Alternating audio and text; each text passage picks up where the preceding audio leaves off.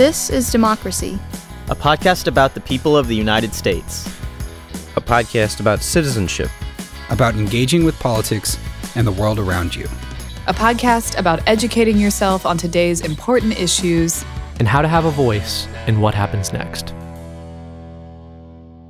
Welcome to our new episode of This is Democracy. Today we're going to talk about the obvious issue, the issue that's in many ways dominating the news. It's clearly not the only important issue, nor the most important issue, but certainly an issue that marks a change in the historical trajectory of our country, and so it seems. This is the indictment of former President Donald Trump. Our topic today is presidential lawbreaking. To what extent has this been a historical phenomenon before? What makes today different? Is it different in any way? And most important, our common theme week in and week out, what does the history of our democracy tell us that's useful in navigating and making sense of the world today? Our goal today, as usual, is not to take a partisan position, but to better understand the nature of our democracy and how current events relate to the historical trajectory of our democracy and where we might go from here. We're joined by a good friend and I think one of the most important people in the entire world writing on the presidency, someone who has covered issues close to the present and far from the present, and someone who thinks, breathes, eats presidential politics and presidential history. This is our friend, the great historian, Jeffrey Engel. Jeffrey, thanks for joining us. Oh, it's my pleasure, but you forgot to say, did you say drinks presidential history? Because that's the most important part. Yeah, I think I did, but you were right to say I should underline that. Yeah, seriously.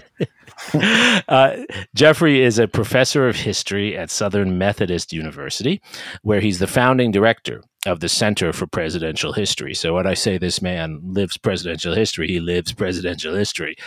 He's the author and editor of at least 10 books. I have lost count. I counted 10 on my bookshelves, but it's possible that I actually did miss one of his tomes. I actually have more than 10 because I have double copies of a few of them. But I counted 10 different titles. Here are my favorites. And Jeffrey will know why these are my favorites. Still my favorite might be Cold War at 30,000 Feet, the Anglo-American Fight for Aviation Supremacy, which was Jeffrey's dissertation, his first book, an award-winning book. I also highly recommend his book on impeachment, which is actually an edited volume, but he has a very important piece in there on the current controversies around the current former president and then president who was impeached twice, as well as other authors who talk about the history of impeachment of presidents.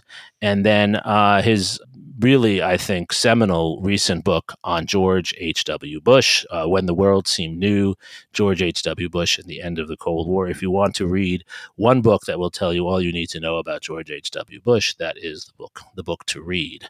And Jeff has written many op-ed pieces and various other articles on the presidency. He's often interviewed on these issues. So we have a lot to talk about today. Before we get to our discussion with Professor Engel, we have, of course, Mr. Zachary's scene-setting poem. What's the title of your poem today, Zachary? Some messes can only be cleaned up with time. Ah, nice. That sounds like an excuse not to clean up a mess you've made at home. Well, I think time here is more like time served. Okay. Okay. Well, let's hear it, Maestro, please. When Capone went to jail, they caught him like a snail, not with a knife, but with a stick, not for loss of life, but in a counting trick. And so for sleeping with not his wife, and paying her not to blow the fife, the great dictator wannabe will be felled like an old tree. A proverb was once heard to say that the crimes of tomorrow will be sinned today. Today some janitor shall look up from his mop to see arrive another trail of slop across his carpet, brown, not red, to poke out from bulbous neck in orange head. And though the courthouse marble must always shine, and there has been and shall be no smile so fine as when that man mops up his line of slime, remember, some messes can only be cleaned up with time. Nicely done. I love it. I love Nicely the irony. done, sir. Zachary, what's your poem about? My poem is about how sometimes our justice system can appear to work slowly or imperfectly, and it certainly does. But also, I think what this moment teaches us is that the swift hand of justice, if you will, does come in one form or another, and that moment is actually a moment of triumph for democracy, and not a moment of peril, or it shouldn't be, at least. Well said. Jeffrey, do you agree? I do. I think that's actually a really, really important point. I've been really thinking about how, despite all the gnashing of teeth and renting of clothes we've had over the last several days, weeks, years, months of President Trump, there's also a positive message that the legal system is functioning, albeit, to Zachary's point, it may take time. And what do you say to those who would argue that doing this to a former president harms the presidency? I actually think that I'm going to go glass half full on this one. I'm more and more impressed that this is, while, obviously a troubling, if not sad day for Americans, that any president should be so, not only so charged, but also so embarrassed the nation. But more importantly, this is a positive moment that really demonstrates that it is true, that thing that we have always said, that no man in this country is above the law, even the President of the United States. I mean, the Justice Department has for a long time been hesitant, and certainly the federal Justice Department in particular, hesitant, of course, to take this step of indicting a current sitting or former president. But at the same time, we've really never had cause in the same way to indict a president. And so the fact that President Trump has himself crossed this Rubicon is sad, is distressing, is upsetting, by me, which I mean crossing the Rubicon of committing a crime. Although, let me stress, in this country, we're innocent until proven guilty. But the Rubicon is not that the DA has acted. That's actually a reversion to the mean of our country living up to its best principles, that no man is above the law. And do you think, Jeff, that this is what the founders would have intended? They, of course, witnessed, some of them, Aaron Burr, a vice president, being indicted, right? That's a really interesting question, because the founders actually did discuss at the Constitutional Convention, when they were having their broad discussion over the question of impeachment. They actually discussed, well, what should we do if a person lies to get office, which of course is what the basis of the charge here is for President Trump.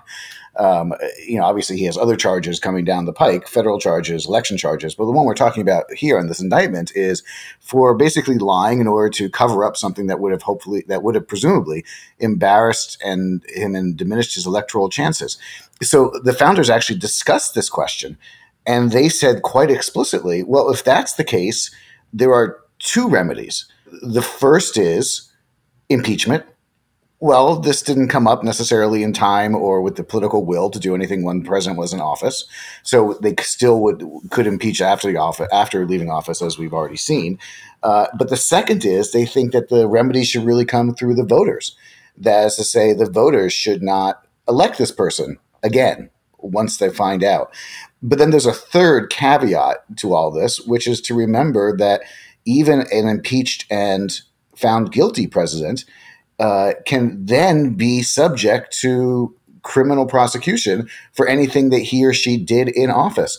Essentially, the impeachment part of the process is just about removing the person from the office. But the Constitution is very, very clear that any crime that is committed while in the office is something that you will have to answer for, that no man is above the law, even the one who's in charge at the time. Right. There's no hint of any immunity attached to the presidency from criminal prosecution, particularly at the state level, right? No, none whatsoever. And the founders, of course, would have had a much different thought process about how they conceived of state versus federal. But there was no discussion whatsoever that being president of the United States or being a federal official would somehow immunize you from whatever a state might wish to do to you. Why do you think it is that we haven't seen a moment like this in our hundreds of years of history and existence as a democracy? We've certainly had moments when the behavior of the presidents, or at least the behavior of the presidency, rose to the level of criminal behavior, and potentially could have been open for prosecution by state courts or federal courts. And in some ways, many of those crimes probably would have been charged in other democracies. Why do you think it is that as a society, we have in the past at least been hesitant to charge presidents in that way? Well, the reason that we've been hesitant to charge presidents is because, we hold them up as the symbol of the nation united. There is the only office in the entire country that every American votes for. And so, by and large, throughout our history, people have accepted the results of the elections, and whether you agree with that person or not, they would still claim them as a president, which is the same reason, to be honest, that we celebrate or mourn presidents when they pass away, almost as though they were royalty, because they are the nearest thing that we have to a sovereign. So to impugn the sovereign, to bring the sovereign up on charges, is historically in Western culture a really, really big deal. So we don't want to do it. But I think there are actually three reasons historically why it hasn't happened. The first is we've been largely lucky. Most of the people who have been in office have been relatively straight shooters, and the crimes or the difficulties that they have encountered legally have largely been ones that historians would need to debate, whether or not it was right for James Polk to go to war, whether it was not right for George W. Bush to go to war, whether it was right for Herbert Hoover to take his money out of the bank after he told Americans, keep your money in the bank. Those kinds of questions are rare overall. The second thing is, frankly, we are seeing just much, much more scrutiny on the president, on every public official, but the president in particular. And of course, Jeremy wrote the marvelous book to lay this out, The Impossible Presidency. One of the things that's difficult about the current president is that it is really 24/7, and there are really thousands upon thousands of people who are following and investigating the president all the time. And I think since Ronald Reagan in particular, we have seen any president that crossed the line get immediately or ultimately slapped back. Bill Clinton, great example. Obviously, Bill Clinton, in time, though he was investigated for Whitewater, that in time revealed something else illegal or inappropriate that he did. Same thing, I think, with President Trump. In time, the truth of misbehavior comes through and comes out. And that leads to the third reason I think that we're seeing this today and have not seen this before. And that's that we have a remarkably unrepentant president. We have a president who has never in his entire life, former president, said, I'm sorry, or I was wrong. Remember, he famously took no guilt for anything that happened in the coronavirus, even though he was in charge, et cetera, et cetera. So the fact that President Trump left office railing against the system, trying to undo the system, and thumbing his nose at the public and at the legal system, I think adds justification to the sense that this is somebody who needs to be brought to justice. I can't prove this, but I think it's a good thought experiment to say, what if President Trump had, like other presidents, gone off quietly into the night?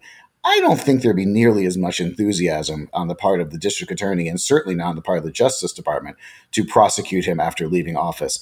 The fact that he continues to, again, thumb his nose, I think is a third vital reason why this is going on. Is it also possible, Jeff, just to add a fourth reason maybe, that we had certain norms of behavior, and that didn't mean we didn't have law breaking, but there were certain laws you didn't break, certain things you didn't do, and that maybe for a variety of reasons that we might talk about, in the last 30, 40, 50 years, some of those norms have broken down. Do you see some of that? If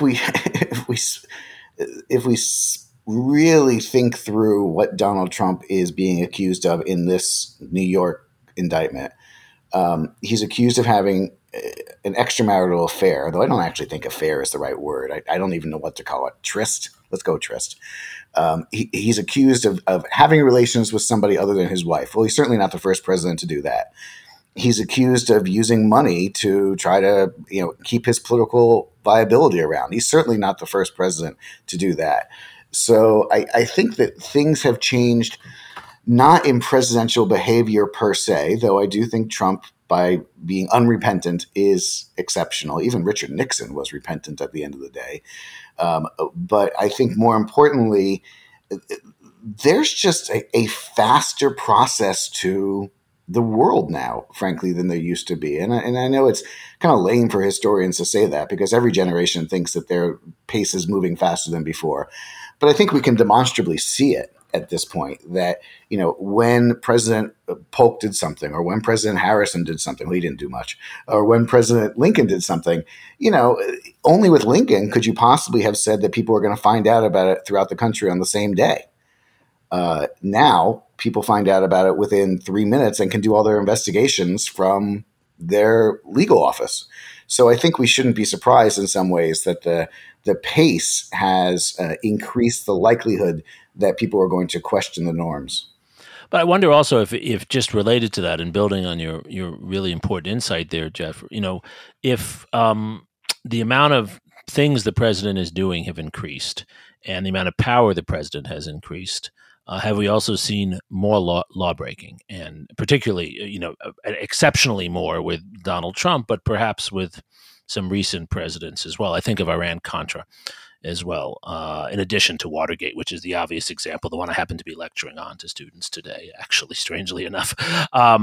But, you think of that, you think of Watergate in the way, and you describe this to some extent in your book with George H.W. Bush, the way it ensnared to some extent two presidents, right? And then you have, as you already mentioned, Whitewater and various other issues with Bill Clinton. Has a more powerful presidency created, as one might expect, more opportunities and temptations to corruption? I think that's true, but, I think that temptation has always been there. What I think has really changed since George H.W. Bush, and this is qualitative, not quantitative, what I think has changed has been the vitriol of the opposition. That is to say, people dislike Lincoln, obviously, if you're in the South. People disliked FDR, obviously, if you were an economic royalist, if you will. But the way in which people genuinely hate Bill Clinton, and then other people genuinely hate George W. Bush, and then other people genuinely hate Barack Obama, and then Donald Trump, I think that's changed. I really do think that has changed, and not for the better, obviously. So it in a sense, it's not that presidential action has changed so much, but rather that the necessity of doing something to the person, either while they're in office or now after they're in office, is much greater than it used to be. If you will, it's a case of people allowing their hatred and their sense that the opposition is un-American and an enemy to override whatever remaining sense of national unity they may have had. It's a really interesting point that we've actually forgotten to some extent in the debate about Trump's current indictment, that he actually called for the prosecution and indictment of his predecessors, of Hillary Clinton, but also of Barack Obama. He's called for that on many occasions, which actually, to me as a historian, it's hard to find cases of presidents in the past who did that. That is actually a very, very good point. I had not considered that. I think that's actually really, really important. But there's also something else to point out that, and again, I feel like we have in some ways over the last week in particular, reversed the direction of causality that we should be concerned with, which is to say, we're asking, how did the district attorney come to do this? What does it mean that the district attorney did this? When what we really should be asking is, what does it mean that a person committed a crime in office? And my best example of that is the counterfactual, or the counter case, that Barack Obama had equally fervent enemies as Donald Trump. And as you point out, Barack Obama also had a leading contender for the White House yelling for him to be indicted. And it never happened. Why did it never happen? Well, the simplistic answer is, I think, the right one, because he never broke any laws, at least none that were prosecutable. I mean, you could make different questions about the laws of war and the war on terror, but that's a different realm than we're talking about here. That's in his behavior as president. So it is important to remember that one reason that we are having this discussion is that we have a law-breaking president or former president in this case, in a sense, until proven guilty. But I do want to add one more thing on this point, which is the example or the critique that Republicans in particular are coming up with now, which, by the way, is the exact same critique that Democrats had during the Clinton years, is that, oh my goodness, these guys were out to get him from the start. They were just following him like a hawk. They were just waiting to jump on any mistake he made. And it's not dissimilar, it seems to me, to when the police set up a speeding trap. When the police set up a speeding trap, you know what happens if you don't speed? You don't get caught. So yes, people are watching like a hawk. Yes, the police set up a speeding trap. But if you don't speed, you will not get caught. I realize that that's a bad example when we consider the racial politics of policing these days, but work with me on this one. So at the very least, I think it tells us that President Trump had to do something different because his predecessors, had they done something, would have been equally enthusiastically prosecuted by people throughout the Republican side. Right. You mentioned earlier the office, the informal role of former presidents in sort of shaping our national conscience.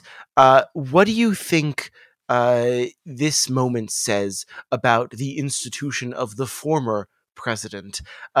What is the significance that this prosecution and this moment is occurring post presidency? What distinguishes it in that sense from the prosecutions which occurred during former President Trump's time in office? It's a great question, and I think it's important to remember we are in a bizarre time these days as presidential history goes, in terms of having so many former presidents. And up until very recently, we had George H.W. Bush as well. And of course, at least as we are taping this, President Carter is still with us. That's really unusual to have that many. First caveat, whenever we're discussing the presidents, it's important to remember that we have a very, very small sample size. So any one individual can screw up the data in any way. But the idea of having multiple post-presidents around who could get together and do things to demonstrate national unity was simply not possible before you had people living this long. So I think that's a critical element when we consider the concept of the ex-presidency. But I do think that this has changed things only in the sense that we've also never had an ex-president who didn't think that their role in politics was over.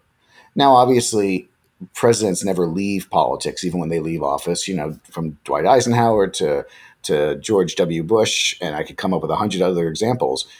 Presidents are still important, influential. They're deal makers within the party. Their voice carries weight.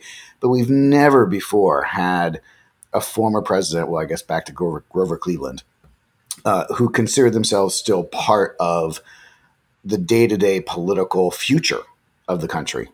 And so I think that is a more fundamental change in the post-presidency than what has happened to Donald Trump in this context.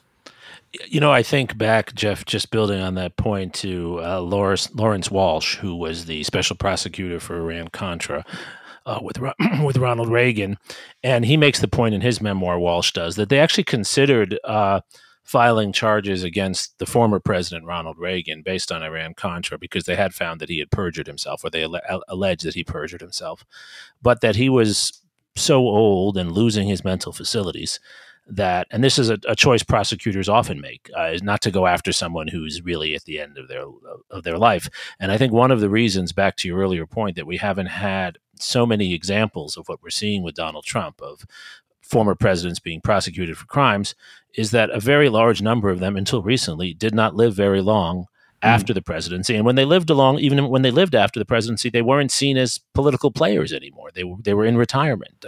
Donald Trump, of course, is very different.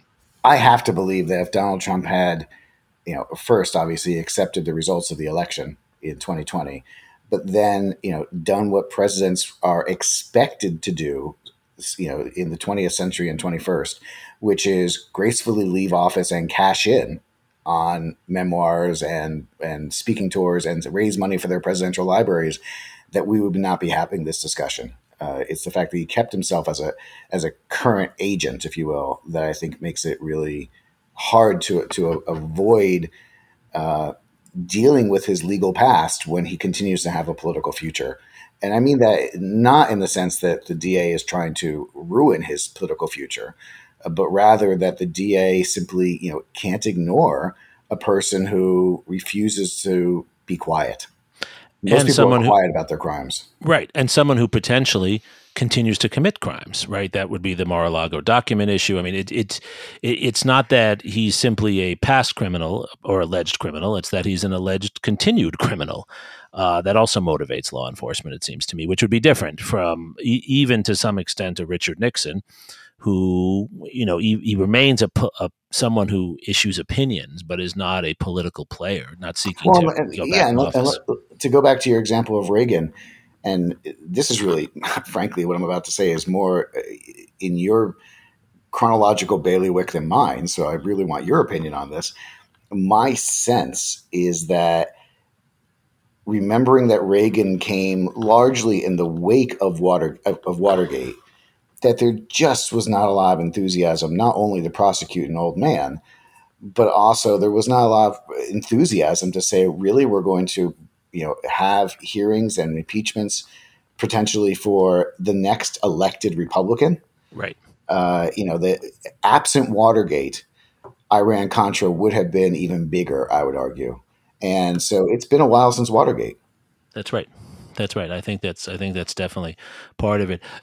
Jeff, do you think that law breaking by presidents, however, is an old story? Is it that the scale might have changed, but that it's part of the history and maybe something that as historians and citizens we should spend a little more time studying? I don't, I have to say. I'm more troubled by presidents, exceeding their constitutional authority than I am by law breaking. And of course, the lawyers, if they were involved in this discussion, would say, of course, everybody knows that there is such a thing as sovereign immunity, that the president can't be prosecuted for his actions in office if he's following the duty of being the president. It's only if he goes beyond the professional obligations of the office that he could be prosecuted, any sovereign. So I'm hard pressed to think of a lot of cases where there was a president who genuinely broke the law. And of course, as I say that, I'm thinking of examples now. But they're hard to prove. So, for example, Lyndon Johnson. Did Lyndon Johnson violate campaign finance law as it was at the time, however limited? And did he, ensure that dead people in Texas had the right to vote as long as they voted for him? Yeah, probably. Do we have as much definitive proof as a prosecutor would like? Probably not. And so I think we have a lot more examples of presidents who exceeded the authority of their office constitutionally than presidents who necessarily broke a particular statute. Right. I guess the question is, and I agree with you, I don't think we should replace, the lessons that we give on the Cuban Missile Crisis with discussions of Kennedy's law breaking, even though one could probably fill a lot of lectures with that. It'd be much more entertaining. It would be. Though the Cuban Missile Crisis has its entertainment value, as well as anyone. But I wonder, though, if there's a point to be made, not to degrade presidents, but a point about power and about the importance of a free press and the importance of recognizing that powerful people often do try to cut corners, sometimes with the best of intentions, sometimes for purely narcissistic reasons, and that what our system depends upon is an active effort to hold them accountable, while not at the same time necessarily denying them the ability to carry out their duties. Yes, but I'm also, I guess I'm more impressed by and large in the aggregate, again, small sample size, that most presidents actually did not cut too many corners, at least in their official actions. And certainly post World War II and 21st century presidents in particular. Again, I would go back to the point that they're being watched like hawks. And I'll give you two examples. The first is, you were very kind to mention my book on George H.W. Bush and the end of the Cold War. I have been asked frequently, okay, you spent 10 years in the archive. What secrets did you dig up? Like, what surprised you? What was shocking? And the answer is, I'm actually shocked that there was nothing shocking. I got a lot of different detail. I got a lot of nice quotes. I got a lot of nice memorandum that helped explain things. But there's only one thing that happened in the George H.W. Bush administration that I can think of where I said to myself, wow, nobody knew that at the time. That is to say, people knew that there was Soviet-American tension. People knew there was Chinese-American tension. It's not a shock.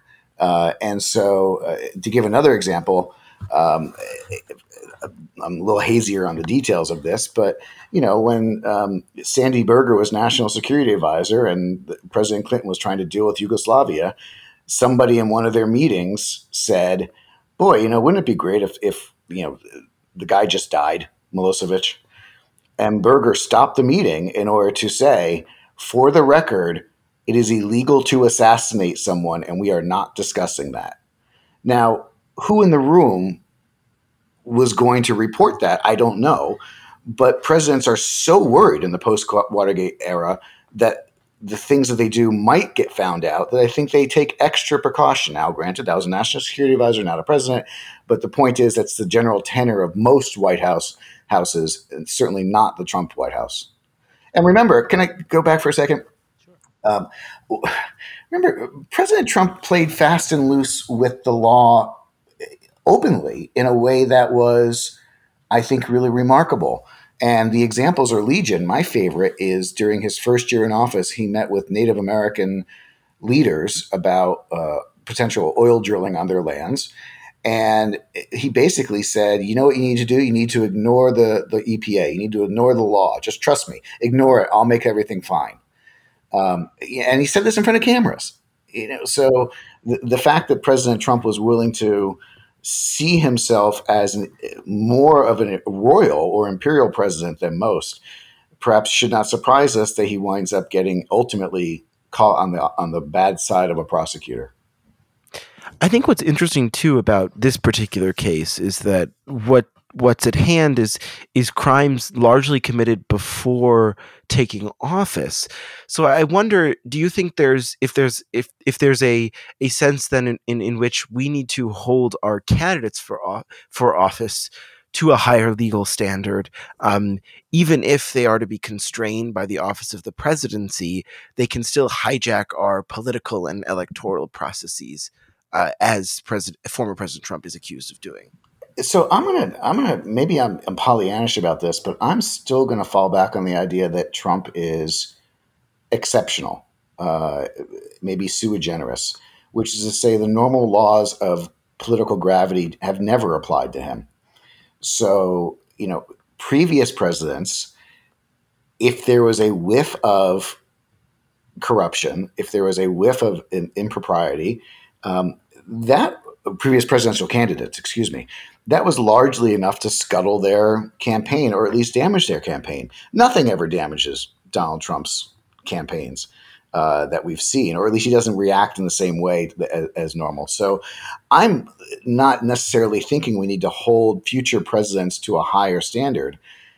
I think what we need to do is hold future presidents to the regular standard, which is to say, when you find someone who's sleazy, see John Edwards, that should derail their election. See Gary Hart. People who commit scandals and crimes, often intertwined. That's usually the end of their presidency.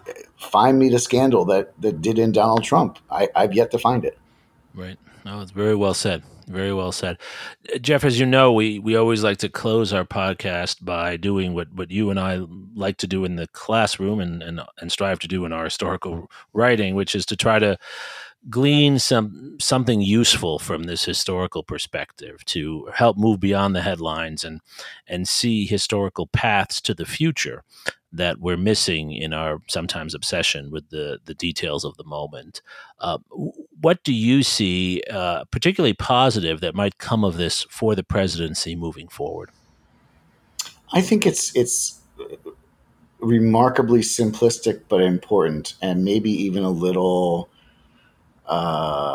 corny. But I do think it's really important that we have a vivid demonstration here that we are a country of laws, and that no man or woman is above the law.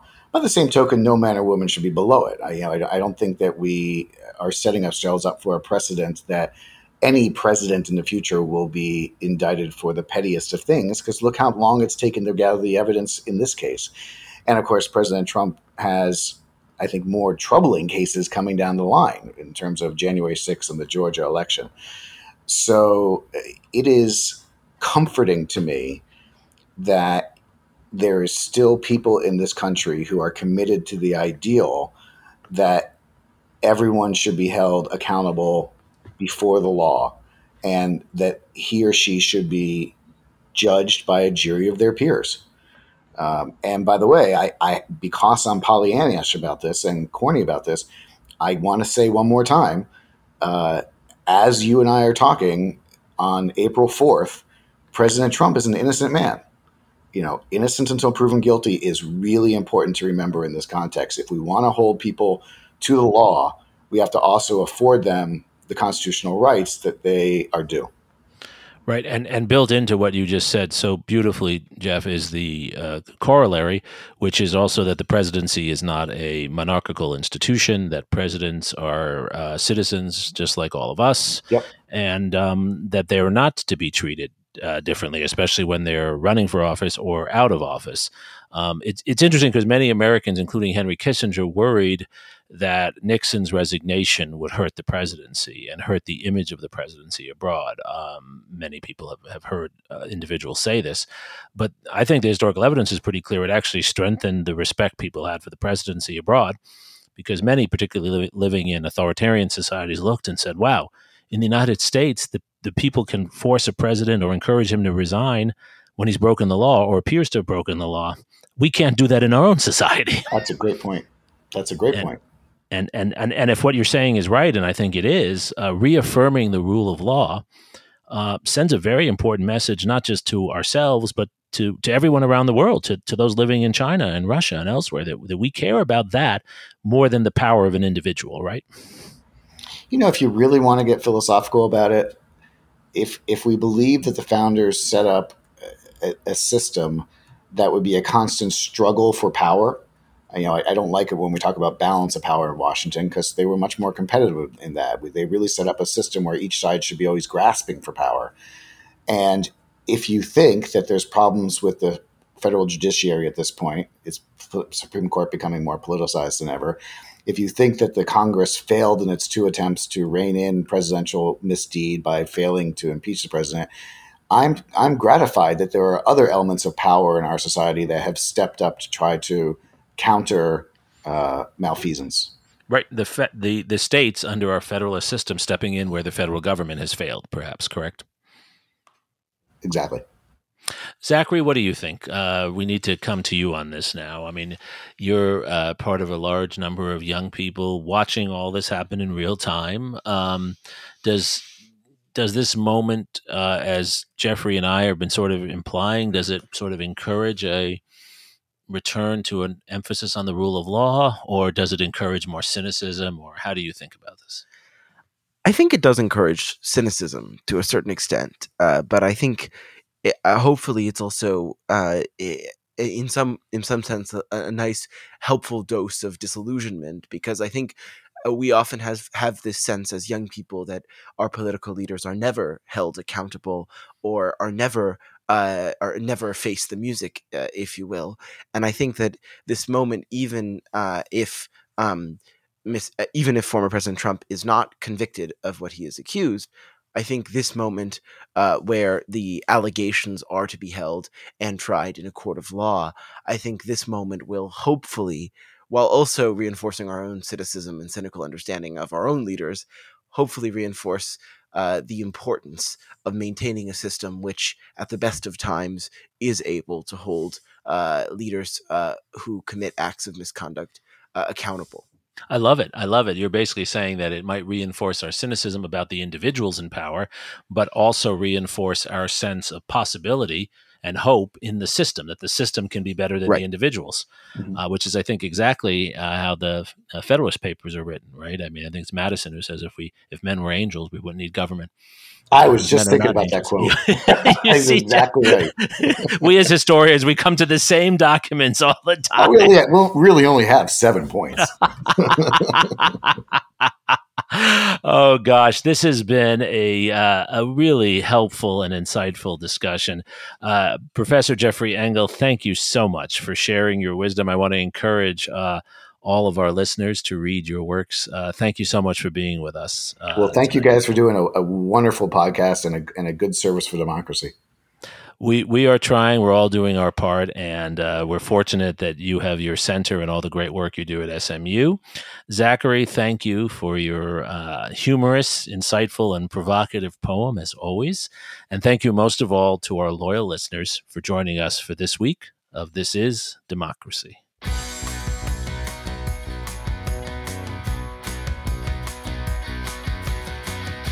This podcast is produced by the Liberal Arts ITS Development Studio and the College of Liberal Arts at the University of Texas at Austin. The music in this episode was written and recorded by Harris Codini. Stay tuned for a new episode every week.